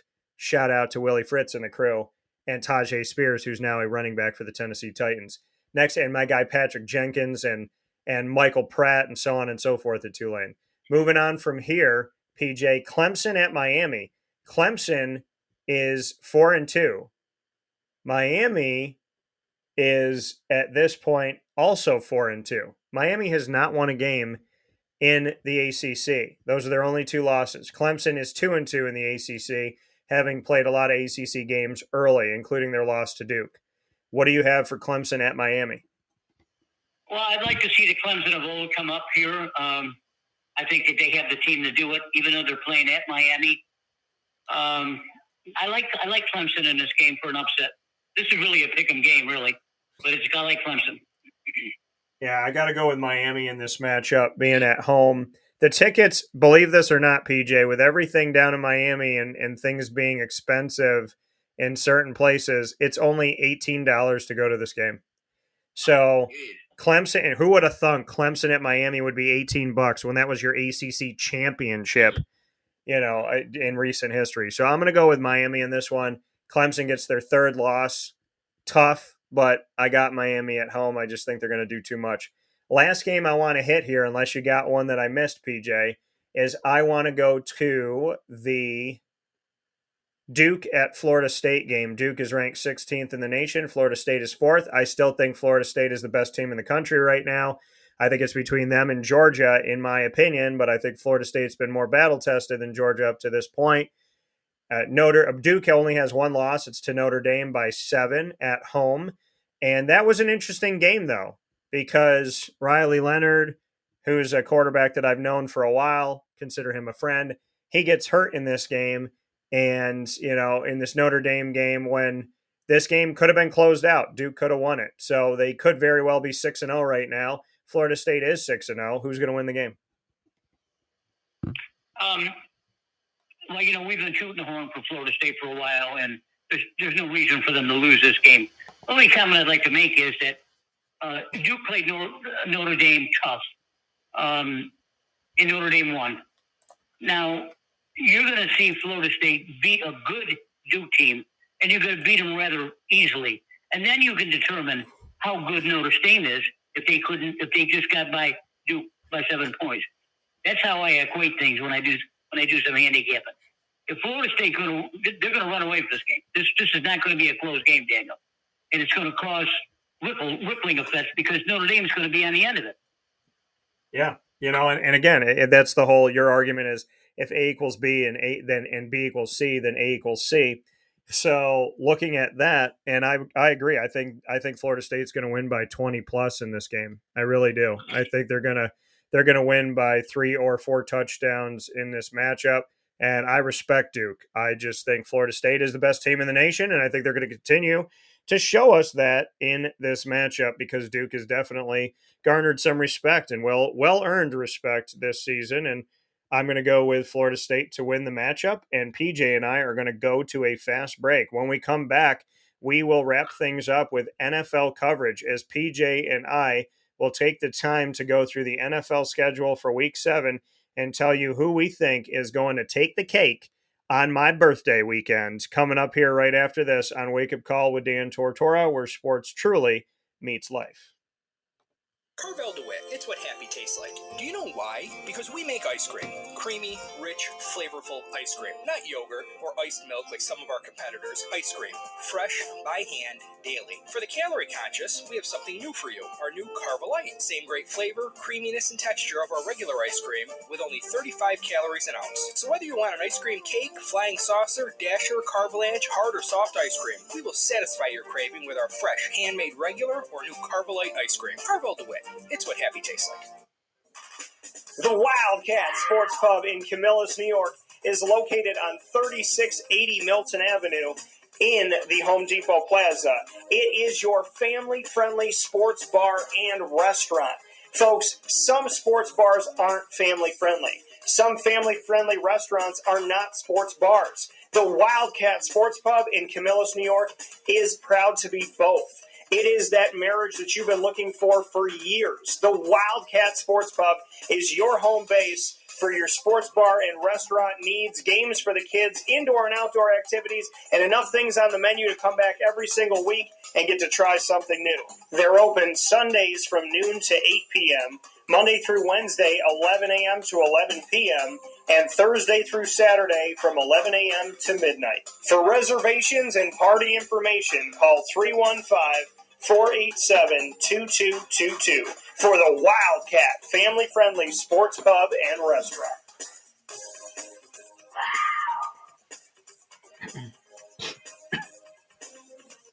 GG Cards and Breaks. Like diamonds and salt. GG Cards and Breaks, located for you on 639 Delmar Place in Syracuse, New York, is your one-stop shop for all your sports card needs.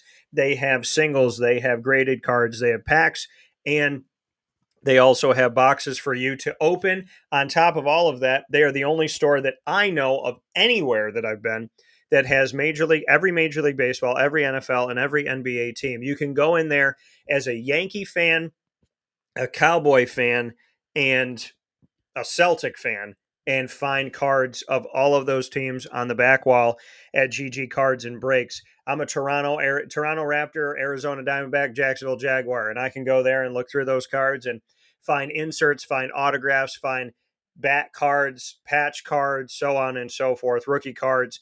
They have great stuff at GG Cards and Breaks. The quality is impeccable, and they treat you so very well. Their customer service is wonderful, and it's what made me want to work with them was the way that I was treated the day I went in there on Father's Day with my dad back here in July. So definitely implore you to go over to GG Cards and Breaks today, or Father's Day I think it's in June. I don't know why I said July, but GG Cards and Breaks, I implore you to go over there Monday through Sunday. They're open 10 a.m. to 6 p.m. Monday through Saturday, and on Sunday from 10 to 5. You can go to GG Cards and Breaks for more information. That's ggcardsandbreaks.com, and on social media at Gideon's Gallery and at GG Cards and Breaks on Instagram. So phenomenal place, phenomenal people, phenomenal service. And once you get those cards and you want to put them away in your binder, you can get your binders as well as your hard cases, your top loaders, and your sleeves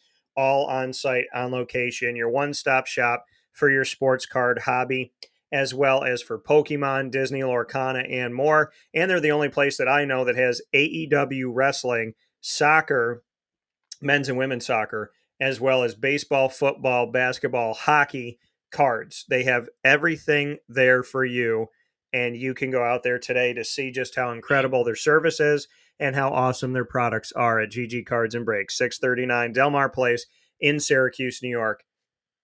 Loving up the hobby with this same hobby and new memories every single day. With that being said, we're back here on Wake Up Call with Dan Tortora with Papa Joe, and we're having a good time here. I need that to be my hotkey. I'm working on hotkeys here in the studio where I could just hit it and it just does a Joe, so we can have a good time here when we get PJ on. Every Thursday, Papa Joe takes over the show with me, and it is time for us in my birthday weekend to decide who will win in the NFL. We've done our college picks. It's time to do NFL Week 7. There are 6 teams off, so if you're playing fantasy football, you can go and watch my fantasy football broadcast on youtube.com and facebook.com, both /WakeUpCallDT. Get all my fantasy advice for every matchup from Thursday night, which is tonight, Jacksonville at New Orleans, all the way to Monday night, San Fran at Minnesota. Make sure that you make your adjustments on fantasy football for the teams that are off this week. This is the largest bye week of the season thus far, with 6 teams on break. The Cincinnati Bengals, the Dallas Cowboys, the Tennessee Titans, the New York Jets, the Carolina Panthers, and the Houston Texans are all going to be off this week. So make sure you make an adjustment to that, and that shortens our schedule. PJ, we have Jacksonville at New Orleans to start things off. Who's winning this matchup? Well, of course, we're going to pick Jacksonville. I mean, I'm not even if New Orleans was a better team, I wouldn't pick New Orleans, and they're not a better team. So I think Jacksonville's defense really needs to step up as we talk about the possibility of Trevor Lawrence not playing. I'm sure he's going to play. Now, how much he plays, I don't know. If the game gets out of hand, maybe they'll pull him. It gets out of hand either way, you know. You just got to like the way Jacksonville's playing this year, the way they taking care of business, the way Patterson is doing this thing. Yeah, I mean, and I would say, in this matchup, I think Jacksonville, I think they have more firepower. I really do. I mean, obviously you want to see a healthy Trevor Lawrence out there, but I'm going to go with the Jacksonville Jaguars to win this game as well. They gave me an early birthday gift when they won their matchup at home that I was at and doing interviews at against the Indianapolis Colts to start off my birthday week. But as of right now, I feel like they're the better team. New Orleans, I mean, they're 3-3. Jacksonville's 4-2. New Orleans also lost to the Texans like the Jaguars did. They lost to them on the road, though, in a closer game. They defeated the Patriots, the Panthers, and the Titans, 3 teams that haven't been that good. They lost to the Packers and the Bucks, a little step above teams here. So we shall see a game time decision for Trevor Lawrence, but I'm going to go with the Jacksonville Jaguars in this matchup. If Trevor's able to go, I feel like Jacksonville's got it. And if not, they got a good enough defense and run game that hopefully C.J. Beathard can lead the way. So I'm going to go with Jacksonville. Sunday, we have Las Vegas Raiders going up against the Chicago Bears. Chicago is awful, and the Vegas Raiders are not as awful. What do you have, PJ? Oh, geez, that Raiders. Justin Fields got hurt again for the Bears, and they're going to be bringing in a rookie kid that played at Shepherd College. I never heard of Shepherd College, and I don't know where it is. But the kid looks like he's the player. I think that's him at least. Anyway, Raiders, Jimmy Garoppolo doesn't know if he's going to play. He got hurt, but he doesn't run the ball that much. So I don't know. I like the Raiders because I don't think that Chicago would have a competitive team with Fields, and they're not going to have a competitive team without Fields.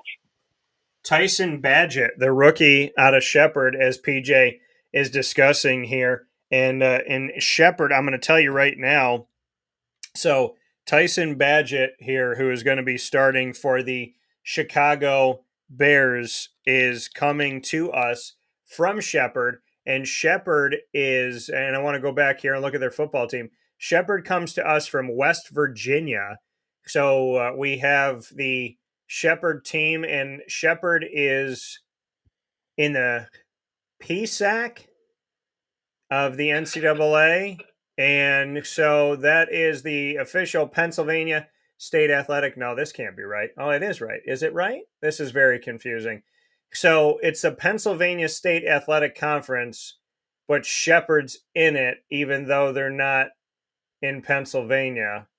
So this is very confusing. They're in West Virginia. So that's what we're looking at here, and it's NCAA Division II.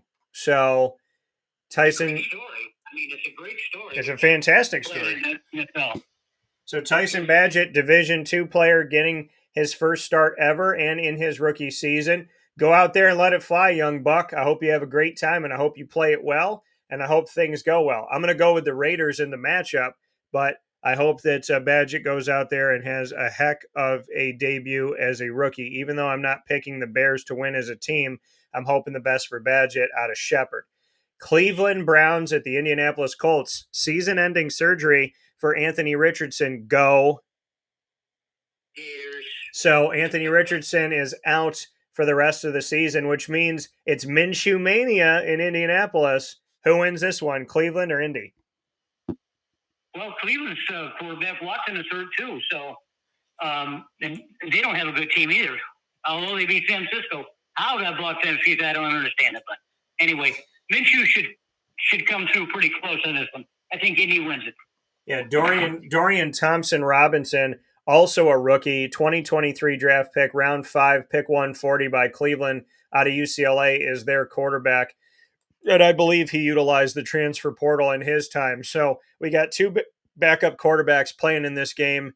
And you went with who, PJ? Indy. So going with Indy, the home team in this matchup.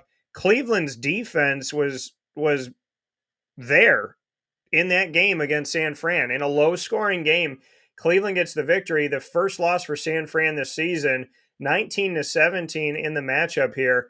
Cleveland Browns not too shabby, but I'm going to go with Indy in this one. They're at home, and I think they got enough. And don't count out Minshew Mania.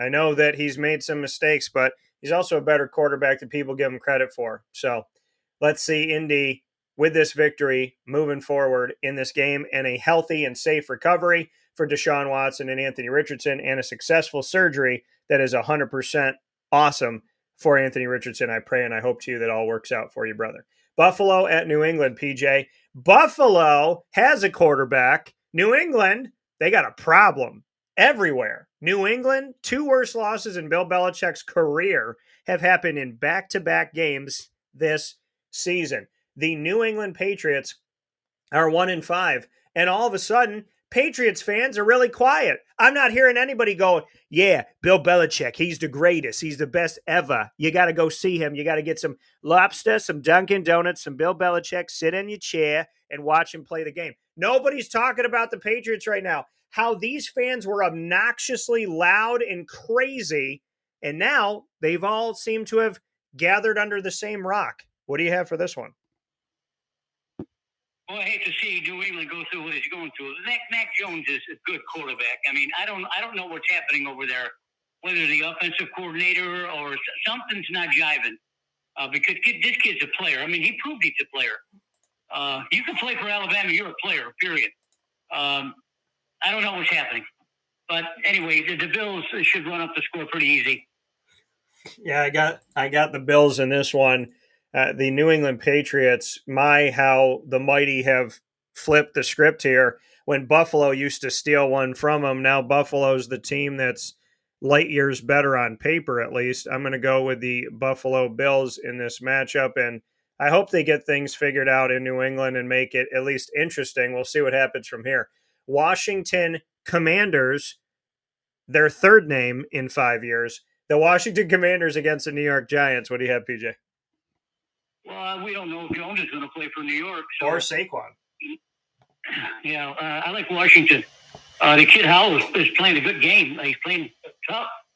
I like him. Washington. Yeah, covered him in college. Sam Howell didn't buy into the Heisman thoughts, but thought that he would get the starting job in Washington as a rookie toward the tail end of the season, and he got the starting job as a rookie toward the tail end of the season. So I'm going to go with the Washington Commanders in this one to get the victory. Atlanta at Tampa Bay. Atlanta doesn't play defense. Tampa has defense, but do they have enough offense? But wait, there's more. Baker Mayfield, he's been banged up a little bit, PJ. There is the thought. The opportunity, and the potential that Kyle Trask, go Gators, may be playing in this game with a hand injury happening to Baker Mayfield. And the hand injury update against the Lions, we'll take a look at this right now, was dealing with an apparent injury to his left hand, finished the game 19-37. And so it's not his throwing hand, but the kind of injury complicates the down-to-down operations of being a quarterback. So he did have an x-ray and it came back negative, which is great for Baker Mayfield, but we could see Kyle Trask in this matchup. What do you have for Atlanta at Tampa? I like Atlanta, Tampa because they're at home. And Kyle Trask has been knocking at the door for a while.